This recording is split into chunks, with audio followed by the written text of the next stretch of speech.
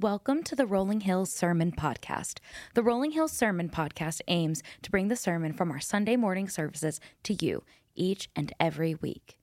Whether you're a longtime follower of Christ or just beginning to explore the Christian faith, we invite you to join us as we dive deep into the Word of God. So, listen in as we jump into what the Lord has for us today. Man, what a joy it is to be together. It is always one of my favorite Sundays that we get to come together on the stories of Thanksgiving because there are so much to be grateful for. Now, I've always been what I like to call a glass half full kind of guy. I love to look on the bright side of life. A number of years ago, I took this test called StrengthsFinder, and some of you may have taken that test before, and it came back unequivocally that my number one strength was positivity. And you may wonder, does Pastor Jason ever get frustrated? Do I ever get down in the dumps? I'm just going to let you ponder that a little bit longer. The answer to that is absolutely. I'm not always a grateful person. I don't always see the bright side of things. I still struggle to be grateful from time to time, but this is what I have learned in my life, and maybe you've learned this as well, that in my heart, I know the importance of gratitude and thanksgiving, and I know that it catapults us into a level of faith and understanding that we've never experienced before. And so because of that, I try to be mindful and grateful in my heart of all the things that are happening at all times and in all things. And I hope and pray that you do as well. And so this morning is about expressing that gratitude and thanking God for what he has done. There's a fantastic quote from G.K. Chesterton, who is a pretty well-known theologian, who's so rich in a faith tradition. And he says, and I quote, "When it comes to life, the critical thing is whether you take things for granted or take them with gratitude." And I love this quotation. He says, one of the critical things in life is, do you take things for granted or do you take them with gratitude? The psalmist in Psalm 50, verse 23, affirms this at an even stronger level when he says, "Those who sacrifice thank offerings honor me." This is the psalmist saying, if you have a heart of thanksgiving, if you have that sacrifice of thanksgiving, that thank offering to God, that heart of gratitude to God, it is the way, one of the ways that we show honor to God. There's something about living a life where I say, I don't want to take things for granted, but I want to live with gratitude. That is a powerful moment of worship. And it opens up the floodgates for me to experience all that God has in store for me. But there's also what I call a lack of thanksgiving and a lack of gratitude and a lack of thankfulness in our life that will hamper us from experiencing all that God desires to do.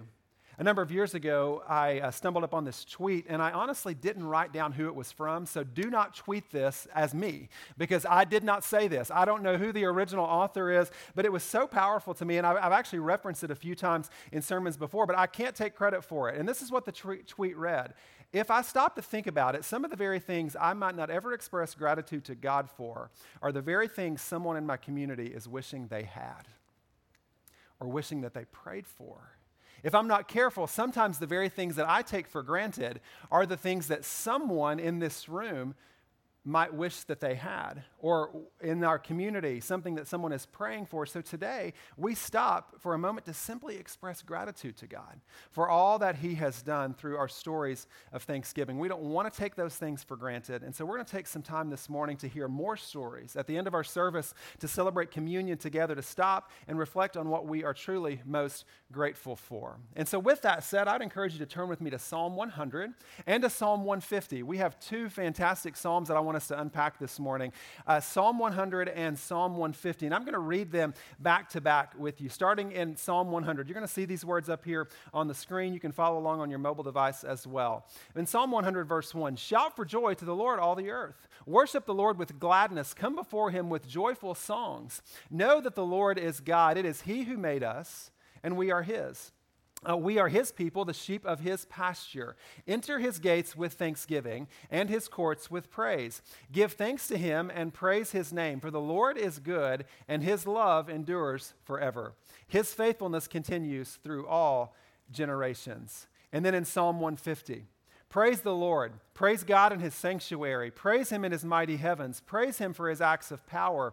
Praise him for his surpassing greatness. Praise him with the sounding of the trumpet. Praise him with the harp and the lyre. Praise him with timbrel and dancing. Praise him with the strings and pipe. Praise him with the clash of cymbals. Praise him with resounding cymbals. Let everything that has breath praise the Lord." See, Psalm 100 says that it is the Lord who is God, it's the Lord who is good, and he has made us, and we are the sheep of his pasture. And the psalmist says, because we are the sheep of his pasture, we are to enter his gates with thanksgiving. And we are to enter his courts with praise. Why? Because he is good. He is our shepherd who takes care of us like a helpless sheep. And then if you go all the way to the end of Psalms, in Psalm 150, we're reminded to praise him for everything. I am to praise him for the stars. I am to praise him for his power. I am to praise him with clanging cymbals. You parents that have 4-year-olds at the house that have clanging cymbals know that that's a sacrifice of praise that they are bringing to the Lord. Just keep telling yourself that. If I have breath, if you have breath, which you do, check your pulse real quick. If you have breath this morning, you should be praising the Lord. I'm to enter his gates with thanksgiving, and if I have breath, I am to praise him. I'm to enter his gates with thanksgiving, and if I have breath, I am to praise him. Maybe you're searching for that deep, elusive will of God for your life. Know that it's right here in Scripture. In fact, what better marching orders could we unpack than living a life of thanksgiving and a life of praise? Being a thankful person who praises God at all times. And so I want to give you a moment this morning to put this into practice. Because today's a little bit different. If you picked up a worship guide on your way in, which I hope that you did, you'll notice on the back part of that it's blank today. And it's blank for a reason. Because here's what I want you to do. For just a minute, I'm going to give you about 45 seconds to do this. And hopefully you have a pen. And if not, then you can just make a note in your phone, whatever the case might be. But I want you to write down 5 things in your life that you're thankful for. 5 things in your life that you're thankful for. And I want you to be as specific as possible. And the tech guys in the back, they're going to give me some thankful writing down music. And so maybe that'll help you a little bit. So for just a few seconds, I want you to take some time and write down 5 things that you're thankful to God for today. Or make a note in your phone. Ready, set, go.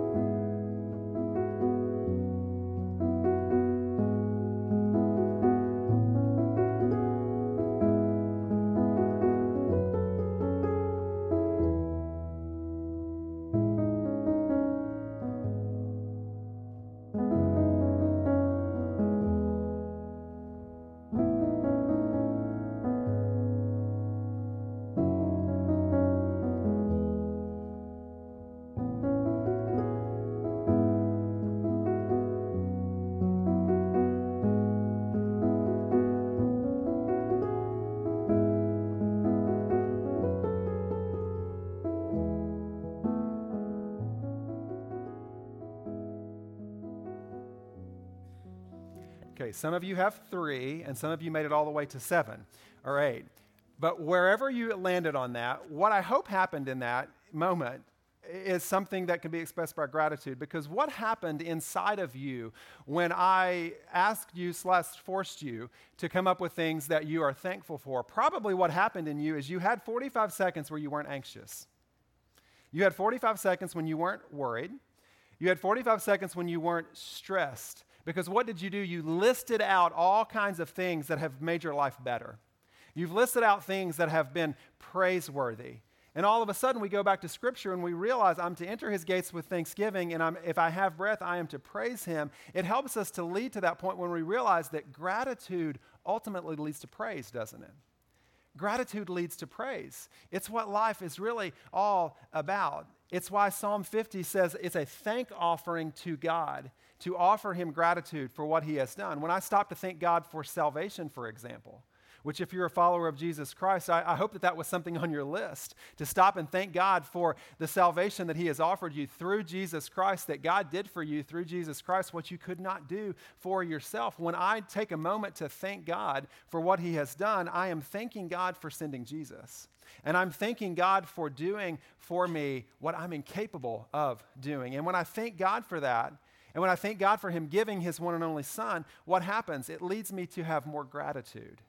And it leads me to have more gratitude, which leads me to praise, meaning that praise accomplishes something that can't happen if I don't have gratitude. There's thankfulness that happens in my life that accomplishes something that would never happen if I seek to live a life of not being grateful or always taking things for granted. Now, gratitude accomplishes so much. And in the essence of time, we can't unpack everything that gratitude does, but what else does gratitude accomplish in my life? What else does it accomplish in your life? Well, for starters, I think gratitude helps us remember the faithfulness of God, doesn't it?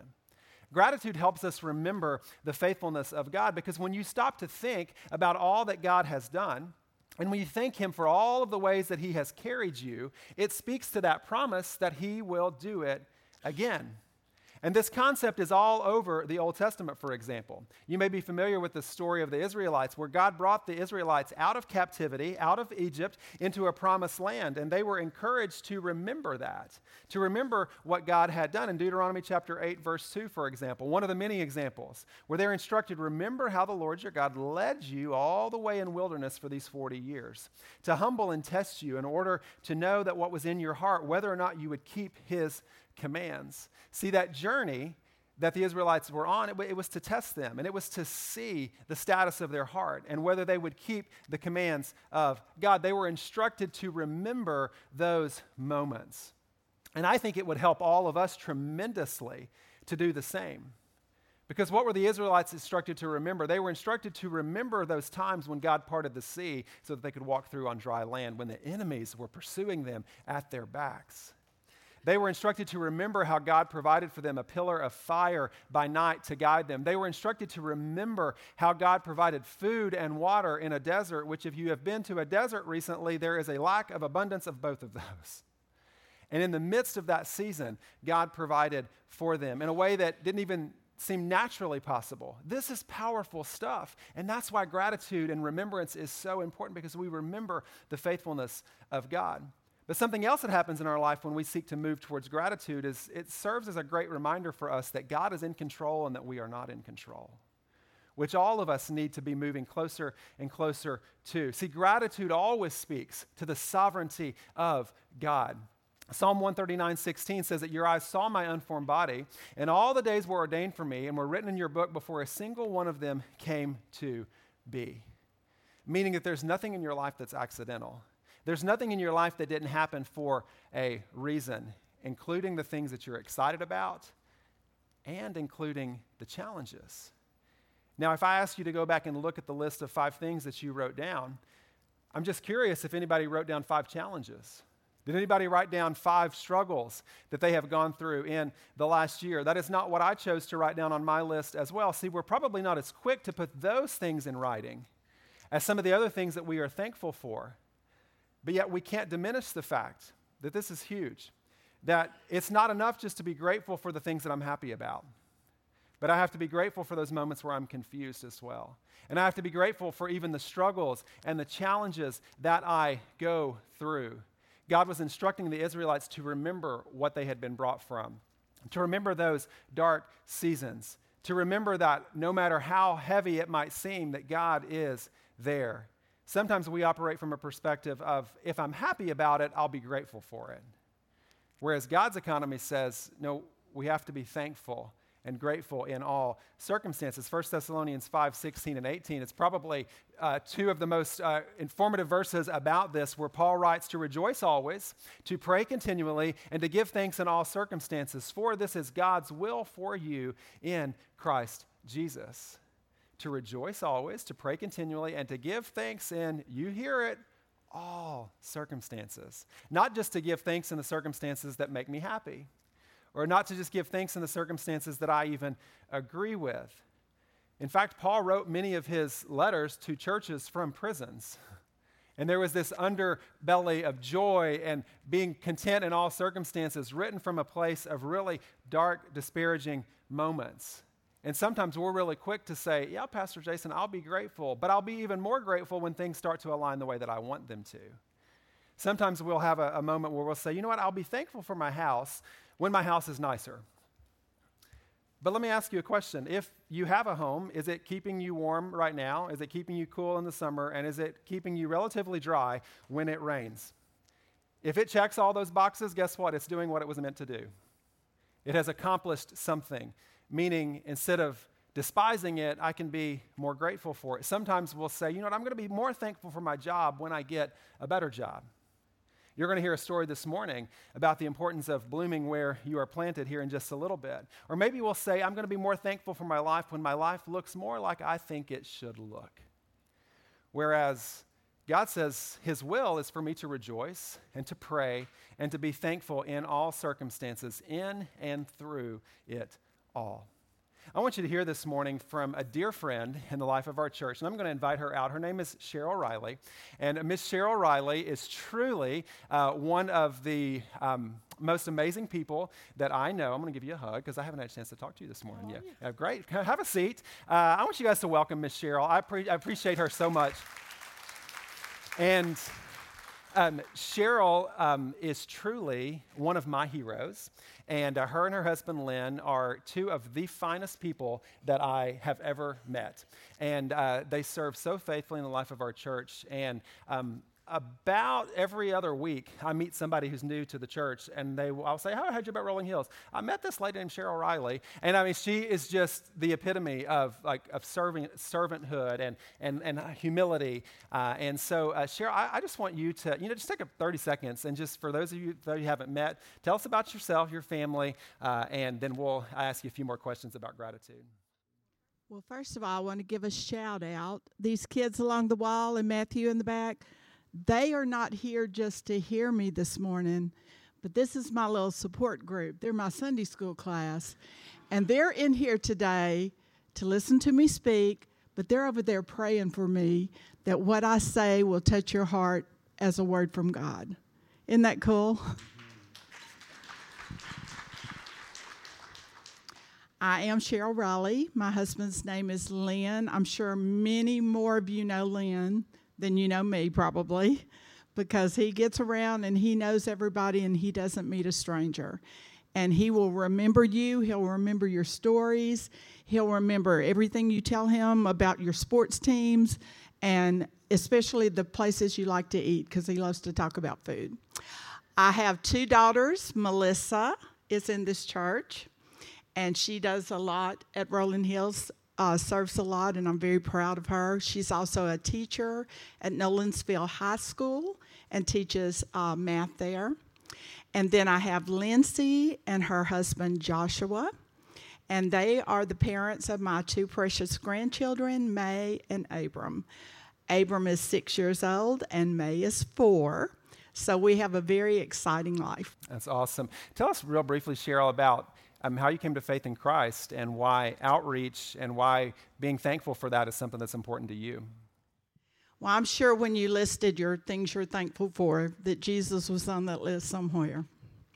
But I want to tell you, when I was a little bitty girl, I was not growing up in a Christian home. And I know that your testimony may have been that you always grew up in a Christian home. But my parents didn't find Christ when they were little. They didn't find Christ when they were teenagers. And they grew up in some really hard times and some really rough situations. And I'm giving you the Reader's Digest story of this. If you ever want to hear the full story, I'll be glad to come talk to you about it. But because of that, neither one of my parents were Christians. So when my brother and I were born, we didn't go to church when we were little. We saw lots of people in our neighborhood going to church. We saw lots of people in our neighborhood that did active things with their children at church, but we didn't understand it because we had never been there.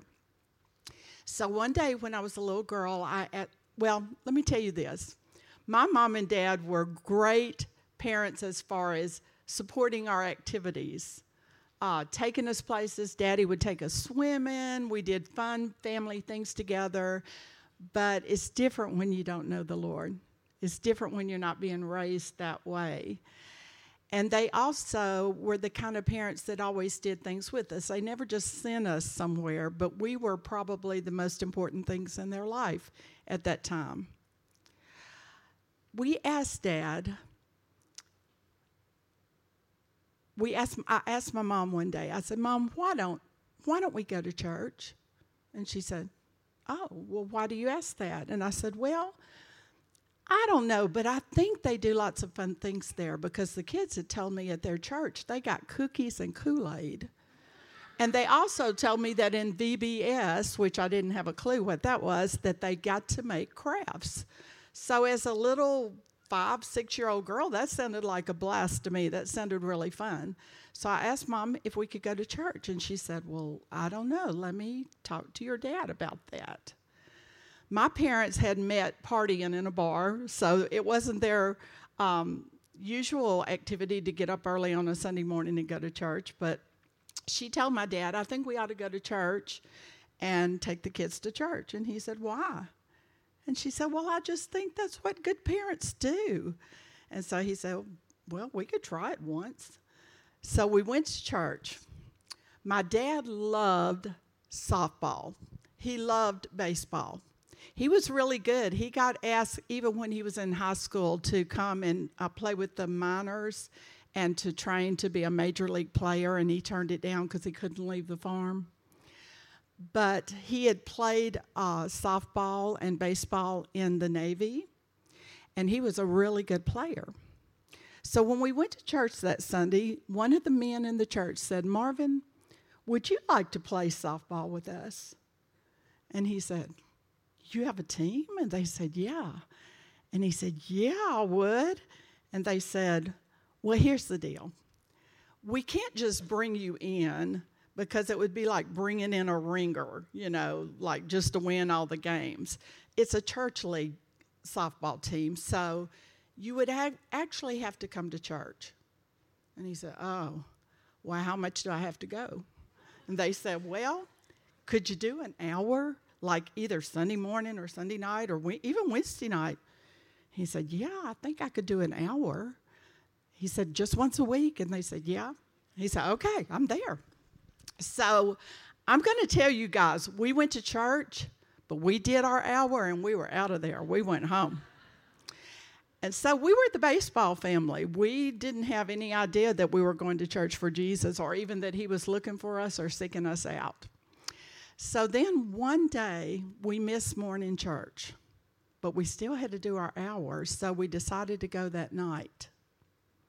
They had a testimony service that night, and people were standing up all over that church telling what the Lord had done for them and how they had come out of sin and how God had healed them and how he had helped them with their problems.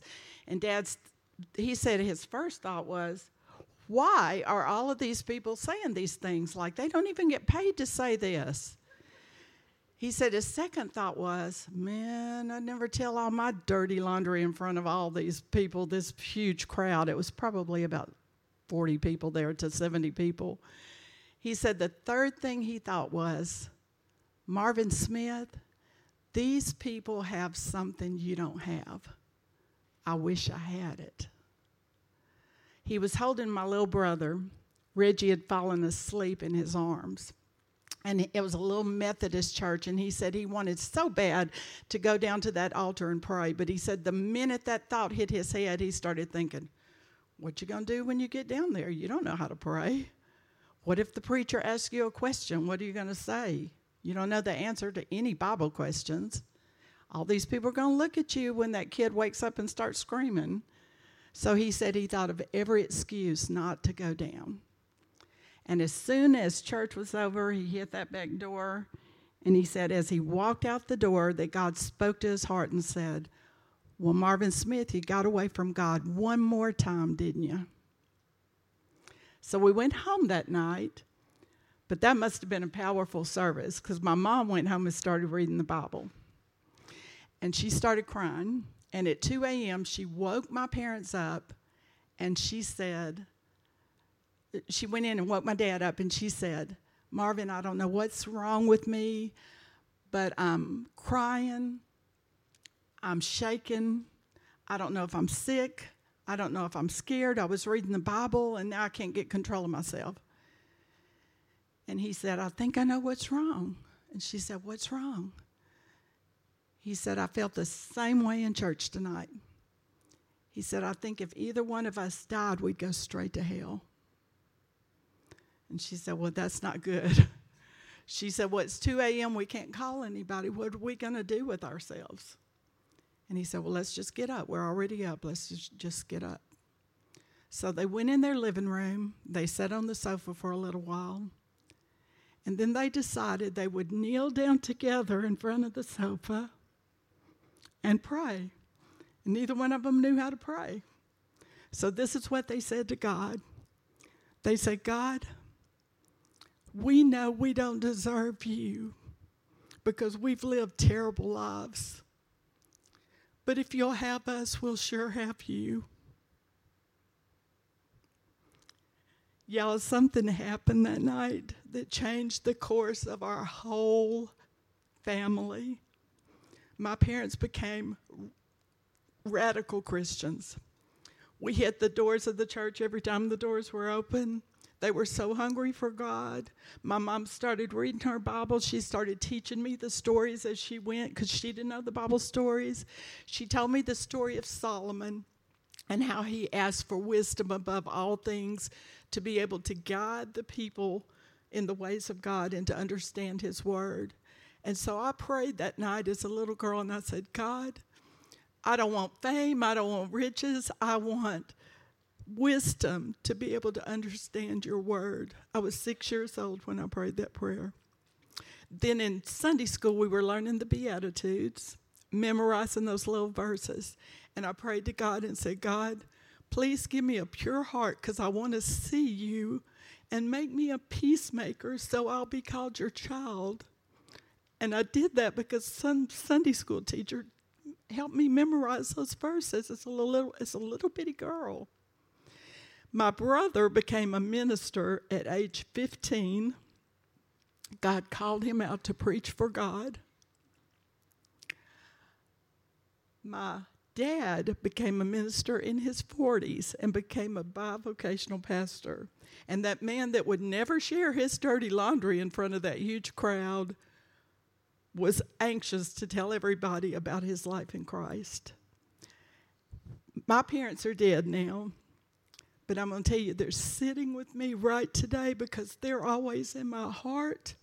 And the legacy that my parents left me is one of the most powerful things that I'm thankful for today, because it's something that can never, ever be taken away from me. He left us a legacy of faith for our whole family. And that promise is traveling down through the generations. I've seen it happen in my girls. And it's a promise for the family, not just for me, not just for my parents. It was our family promise that God would save us and he would take care of us forever. What a great story. I mean, thank you, Miss Cheryl. And just one more quick thing, because you commented about there was something you said your dad, he saw something that other people had that he didn't have. And I think I see something in you that I want to strive more for in my life, and that is you have gratitude regardless of how positive or negative things are going. And you've been through a tough year. You've had some pretty severe health scares this year.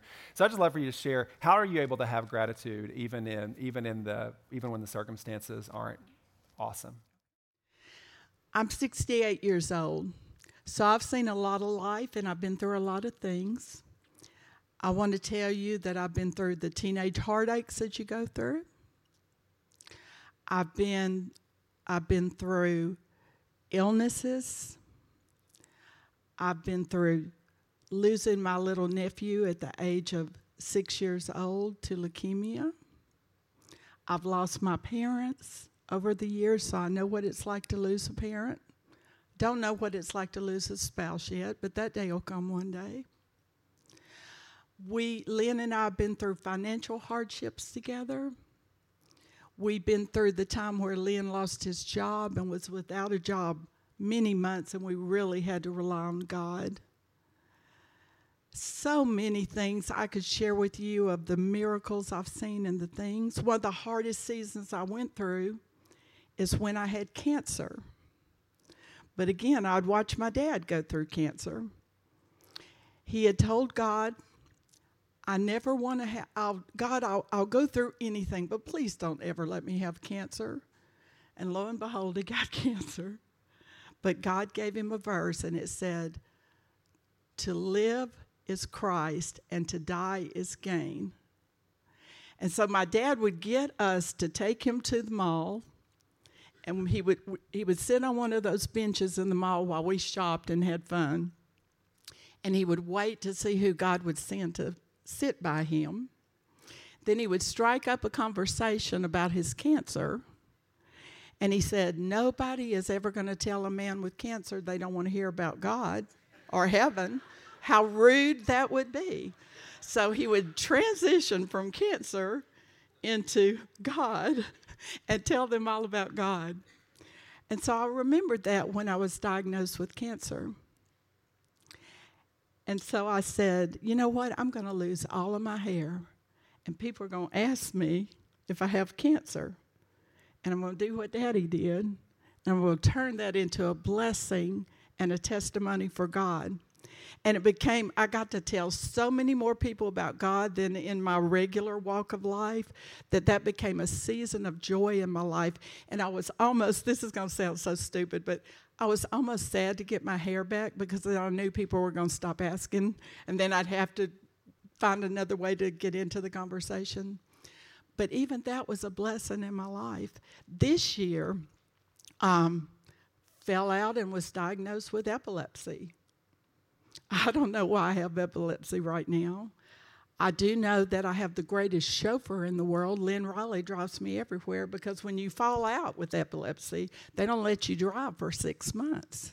Well, my sentence is almost over. Well, I should say it's Lynn's sentence because that's almost over. But I don't know what the next steps will be. I know as you get older that you're not as healthy and you're not as stable, and I had to walk up the ramp. I couldn't walk up these steps in front of everybody. So God slows you down a little bit. I think it's to humble you before you pass over to the other side. But anyway, everything I've gone through, I'm going to tell you, God has walked with me every step. He never left me. He never let me lose my joy. He gave me strength and power through the hardest of things. And I just rejoice in that. And I know people sometimes, I've heard so many people ask me and ask other people, why does God let that happen to a Christian? Or to my good grandma who never hurt anybody? Or, why does that happen to me? Well, why not us? Why not us? He's going to walk with us through everything. And it gives us compassion and love for other people and understanding. And if we had to sit there and talk to people who are going through these things and we've never been through them before, then we couldn't tell them how good God is. We couldn't tell them how faithful He is and how there's another side. You get over the hump to the other side. Or like Daddy said, He takes you home and then you're with Christ. So that verse is my verse too. Amen. Thank you again, Miss Cheryl. You can take that back there. David will pick it up for it. Thank you so much. Note to self, when I have to be out of town, I'm going to have Cheryl come and preach for us.